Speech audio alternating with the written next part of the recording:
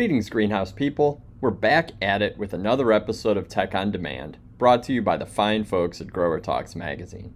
If you don't receive Grower Talks and Green Profit every month, head over to growertalks.com and subscribe.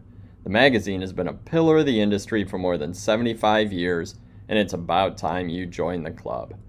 And speaking of subscribing, be sure to subscribe to the Tech on Demand podcast on your favorite podcast app, like Apple Podcasts, Spotify, Google, Stitcher, and I'm real excited to announce that we're now on Odyssey.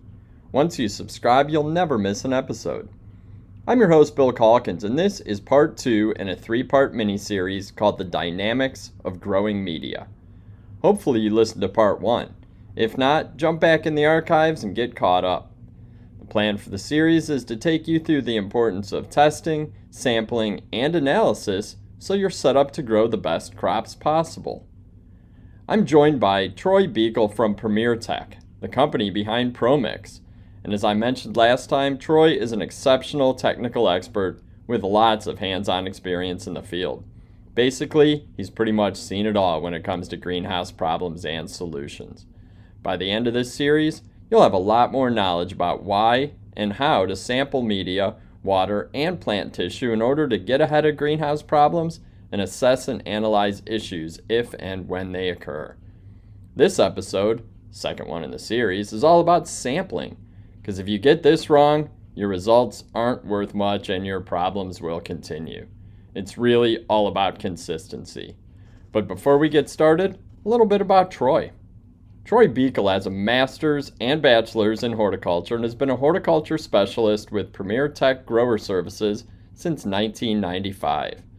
Based in Quakertown, Pennsylvania, he covers the Mid-Atlantic and Eastern Midwest and is committed to offering growers alternatives, new ideas, support, and solutions that suit their ever-evolving requirements and needs. He's specialized in flowering plants, more precisely plant nutrition and water quality. You're going to be amazed at his level of knowledge and experience. He's made dozens of videos throughout the years presenting the specificities and advantages of growing media products and provides tools to solve different growing problems. And that's what he's here to do today in part 2 of the Dynamics of Growing Media. Let's dive in.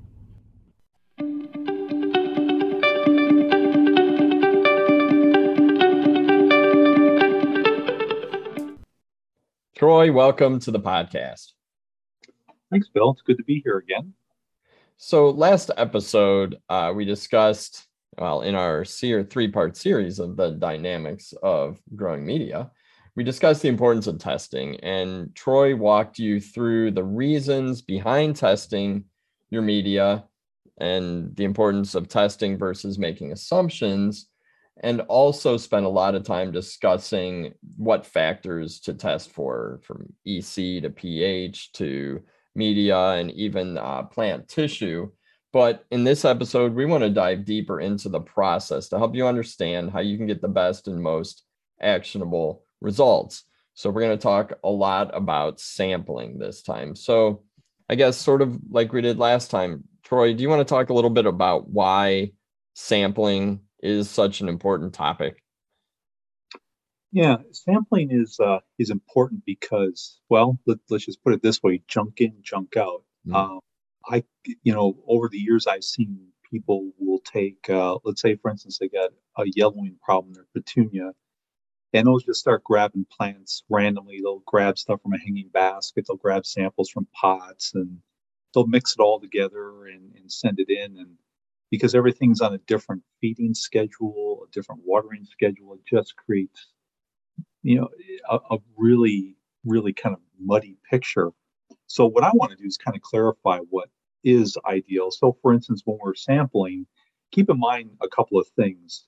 Consistency is important. So as an example, whether you're sampling media or tissue, you want to look at trying to select, first of all, pick one plant type and try to stick with the exact same cultivar. And with that, it's ideal if you're doing it from the same container size. So if it's all 4-inch crops, stick with 4-inch, or it's all 12-inch hanging baskets, stick with that. Preferably same planting date, because again, fertilizer and water inputs would be the same. Mention the same cultivar. And also, sometimes there can be differences that can occur from one greenhouse to another. So if you have multiple, let's say, Quonsets, you might want to get the samples all from one Quonset. So that's important. The other thing is if you are looking at a section of plants where some are normal and then there's some that are not so good next to it, try to collect media and tissue from both the normal plants and abnormal plants. Because what that'll do is that'll help somebody who's looking at the results figure out very quickly why the differences are occurring, or I should say what the difference is, and figure out how we can solve the problem. And again, the procedures we're going to talk about should be used not only for laboratory testing, but also in-house testing. And if you do send stuff to a lab, ideally, you want to try to send as quickly as possible. We'll go over how to sample that in a moment.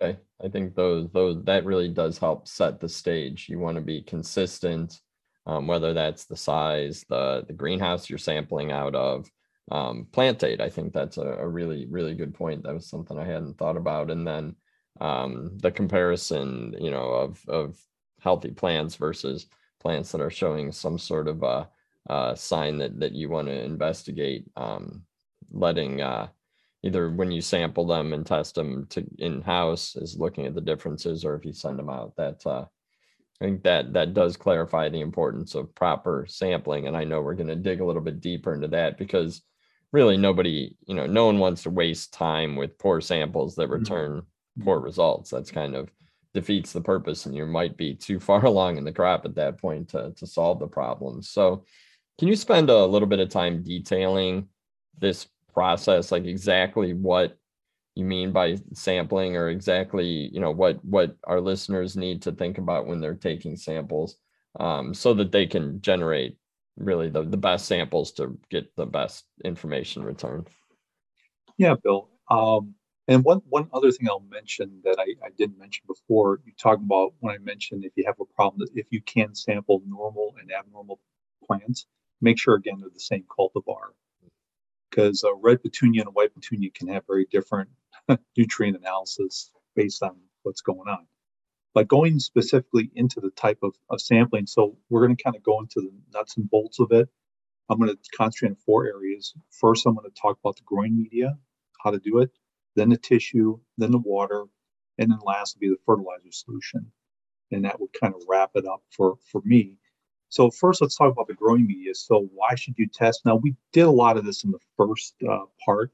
Again, we want to find out what the pH of the growing media is, the EC, which is the electrical conductivity, and certainly most important is looking at individual nutrient levels. One thing about growing media is it tells you what the plant has available right now. So it gives you kind of that shot in time that's kind of instantaneous to right now. Now, taking samples, this is often painful when I have to tell people how to do this, but we're going to go into it. So for in-use testing, this is when you're taking media from crops that are already in production. If we're talking about seedling trays, you have to sacrifice a half a tray just to collect enough media and tissue for that purpose. So basically, if you're doing that, you want to cut off the top of the plant and take the growing media and stick that into a plastic bag. For cell packs, what you're looking at is taking the whole cell, but cutting off the top half inch of the media, because what happens is water evaporates from the media, the salt's concentrated on top and don't necessarily give an accurate picture of where the roots are. If you're looking at potted crops or hanging baskets, best thing would be to tip the plant upside down, pull the pot off, and then scratch the media outside surface of that root ball, starting at a half inch below the top, again, because the salt's concentrated there, and go to the bottom. And you want to sample somewhere around 2 cups of media is what your goal is. So from about 6 to 10 plants, if you're talking about potted crops. And then you'll take all that growing media, put it inside a plastic Ziploc bag, and maybe mix it around a little bit. And pretty much that would take care of it. So again, half a plug tray, cell packs, again, however many you need to make up at 2 cups. You might be looking at maybe 3 or 4 packs. Remember, avoid the top half inch of the media. Pots and baskets, just the outer growing media part, again, avoiding that top half inch. One little story I think it's probably worth saying. I've actually had customers send in media samples in paper bags. And the problem is growing media is wet. And when you put it in a paper bag, it may all look good, but by the time it gets there, the bag disintegrates. So the media is already inside the box. That's probably not a good thing. One thing I will say is with growing media, when you do testing, there's a lot of great horticultural labs out there. I don't want to mention any by name, but certainly we know what they are. One I would probably try to avoid is agricultural testing labs because they use different solutions to pull the nutrients off the cation exchange sites. What that means in the growing media world is it will actually digest and break apart the peat moss, the core, the wood fiber, the bark, and all of a sudden you get these results back. And normally, let's say, for instance, iron, you want to be maybe 1, 2, 3 parts per million, comes back at 500 parts per million.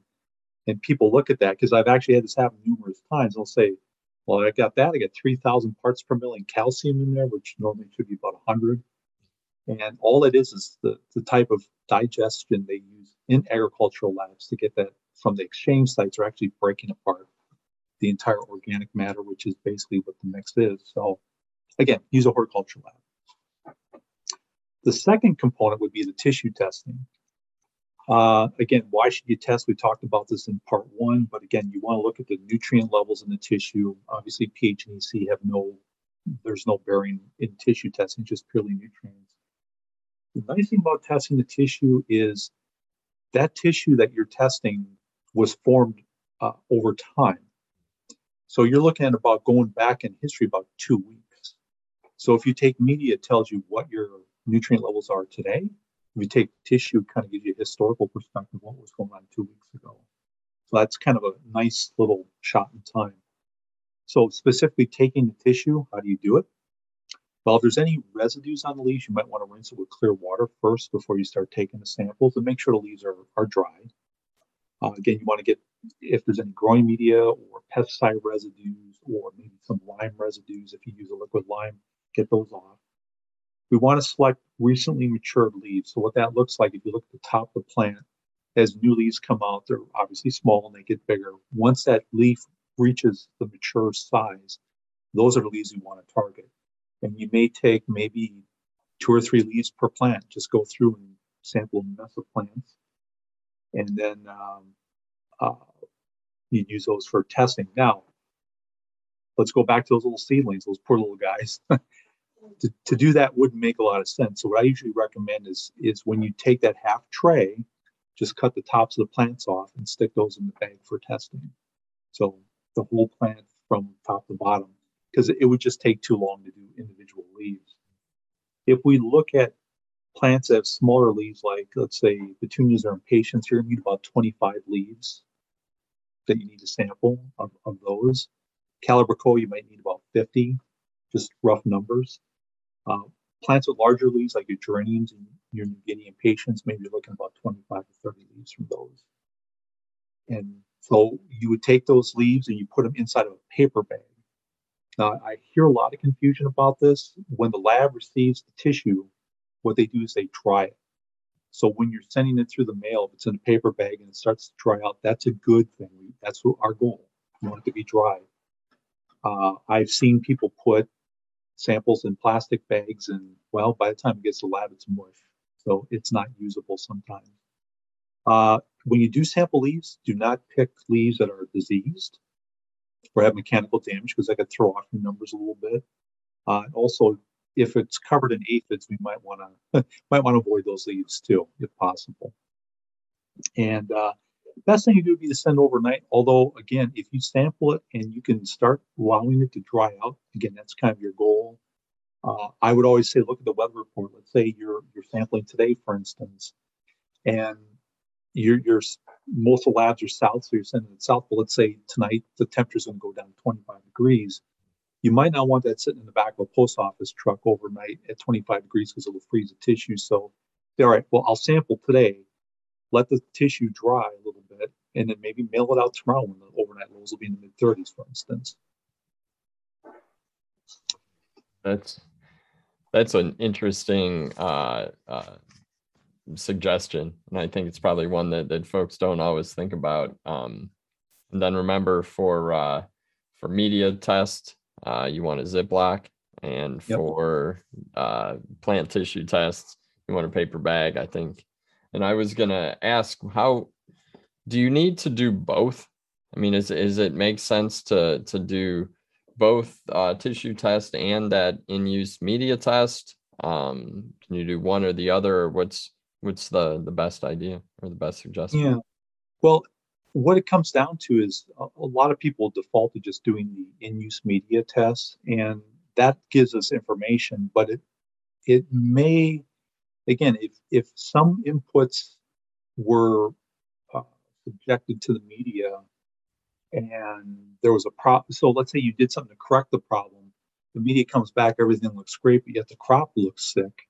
It might not give you a good indication of what's going on. Uh, with the tissue, it just gives you more complete information to figure out what's going on. And I think it's good to do both. I know a lot of people just do the media, but I know when we are facing a situation where a customer has a real challenge, we'll do both because we really want to know. Um, and oh, one other thing I want to mention, because I've had this happen many times from what labs have told me, it's best for the grower to separate the tissue from the media. Do not just send in whole plants to the lab and then let them do the processing of it. The problem is by the time it gets there, with all the moisture that's in the media, get media on tissue, then they got to wash the tissue. A lot of times they'll put in a plastic bag and the tissue already start getting botrytis or some other secondary infection. No, it's just better separate the tissue, do the right testing at the grower's location, sample separately, and then send them in. Okay. And it was, as soon as you said that, I was thinking, oh yeah, that's a recipe for disease just in the bag. Yeah. No, that's really good advice. And I think you've shared definitely some things to watch out for and sampling practices to avoid. How about any more? Do you have any more suggestions for what not to do when you're sampling? Well, again, anytime you sample, again, it should all be from the same crop, of course, as we mentioned earlier. But going back to the tissue again, drier is better. So it's okay to let those leaves dry out. Again, I've seen situations where even in a paper bag, if you have wet, let's say you just watered your crop with clear water, and you start pulling the leaves, and the leaves have drops of water on them, you put them in a paper bag. Between the paper bag kind of disintegrating a little bit and all these layers of leaves wet, that can also trigger some rot. So it's good not to put wet tissue in there. If anything, just take a paper towel and just lay the leaves on there and just blot one on top and one on bottom to absorb the extra water. Any other problems you see when folks send in samples, or you think we've covered them? I think we covered most of it. I mean, Okay. as an example with media, if you put in a plastic bag, chances are there's usually not too much difficulty that's going to occur. I like the Ziploc bags. We've seen, boxes get footballed around sometimes when they're being loaded onto a truck and onto a plane. So the more sturdy the packaging is, because media, once that breaks open, it's all over the inside of the box. It's not good. Tissue's not as critical because it doesn't contaminate, but then again, you don't want your samples getting mixed either. So, yeah. Okay. Which leads me into the last two, the water and fertilizer. Well, these are a little different, but so let me just kind of go a little bit into the water. So why test your water? Again, going back to part one, water directly influences the pH of your growing media, not because of the pH, but because of the alkalinity. Uh, you want to know what nutrients the water's providing, because again, if the water's coming with, let's say, calcium or magnesium and sulfur, then you don't have to add it. It may also provide nasty things, extra sodium, extra chloride. Once you start getting above 50 parts per million on each one of those, you're starting to, have to do more leaching. Get above 100, definitely have to do leaching. Get above 200, you're going to need a lot of praying because it's going to be that crop. And also like micronutrients, sometimes boron can be high. Once you start getting above a half part per million, it's going to create some challenges. That's why companies produce boron-free fertilizers, specifically for that reason. When taking a water sample, it's not that hard to do. We generally find that we don't want to take water that's stagnant. So as an example, let's say you were watering the previous day and you decide, oh, okay, it's morning. First thing I want to get that water test taken. Great. But just don't take the water that's been sitting in the hose overnight. Drain the system, maybe do a little watering first, and then take the water sample once you get the fresh water through the line. Size, 4 ounces is minimum. Some labs like to have 6 or 8, depending on their requirements. You want to fill the bottle all the way to the top so there's no airspace. Can you use like a drinking bottle? Let's say you got, I don't know, one of those 16.9 ounce bottles. Sure, you can. Just rinse it out ahead of time and fill it up to the top, and that should work well. One question I get asked a lot is, why inject acid? Should I have the acid in the water or not in the water sample? And my feeling is, I personally prefer it to be in there, because then that can really tell us if it's a good match for your fertilizer. And also it tells us what's coming with that. So you're putting sulfuric acid in your water, obviously you're adding sulfur, which is good, but you can overdo it too, which is one of the reasons why phosphoric acid is not the best, because you could be applying 100 parts per million phosphorus and your plants are stretching like crazy. And yeah, it's not a good scenario. Water testing frequency. Again, I mentioned in the first one about twice a year, early spring crops, before you start that, do that early, and it may be one time in the late spring into the summer. And last one is the fertilizer solution. Very similar to the water test. Again, why do you want to test your fertilizer solution? To make sure your fertilizer injector is putting out what it's supposed to be. Again, keep in mind that if you're testing water out the end of the hose and the nutrient levels are not correct, let's say you're feeding at 250, but you want to be, or you think you're feeding at 250, but it's coming back at 100, then you got to ask yourself, does my injector need some maintenance? They're great equipment, but sometimes they need that. Or did I just mix the solution up wrong, the concentrate? Was I supposed to add 2 bags and I forgot and I had only 1? So those are the things. Just like with the water, when you sample the fertilizer solution, allow the system to run about 2 minutes. Make sure you get to brand new solution. Sample it again out of the end of the hose. Sample size, 4 ounces or more. You want to fill it almost all the way to the top. Maybe leave like a little half-inch of head space on top. It's not critically important, but it's good. Again, bottom line is you're sending in, figure out, make sure everything is good. I don't, our company, when we use independent labs, we haven't tested fertilizer solution too often, but generally speaking, I don't find that the fertilizer, the companies out there that manufacture pre-made water-soluble fertilizers do a great job. Usually what we're looking at is making sure the rate is what the customer is hoping they're putting on. Okay. What just ballpark, what percentage of fertilizer solution issues are injector versus like incorrect mix?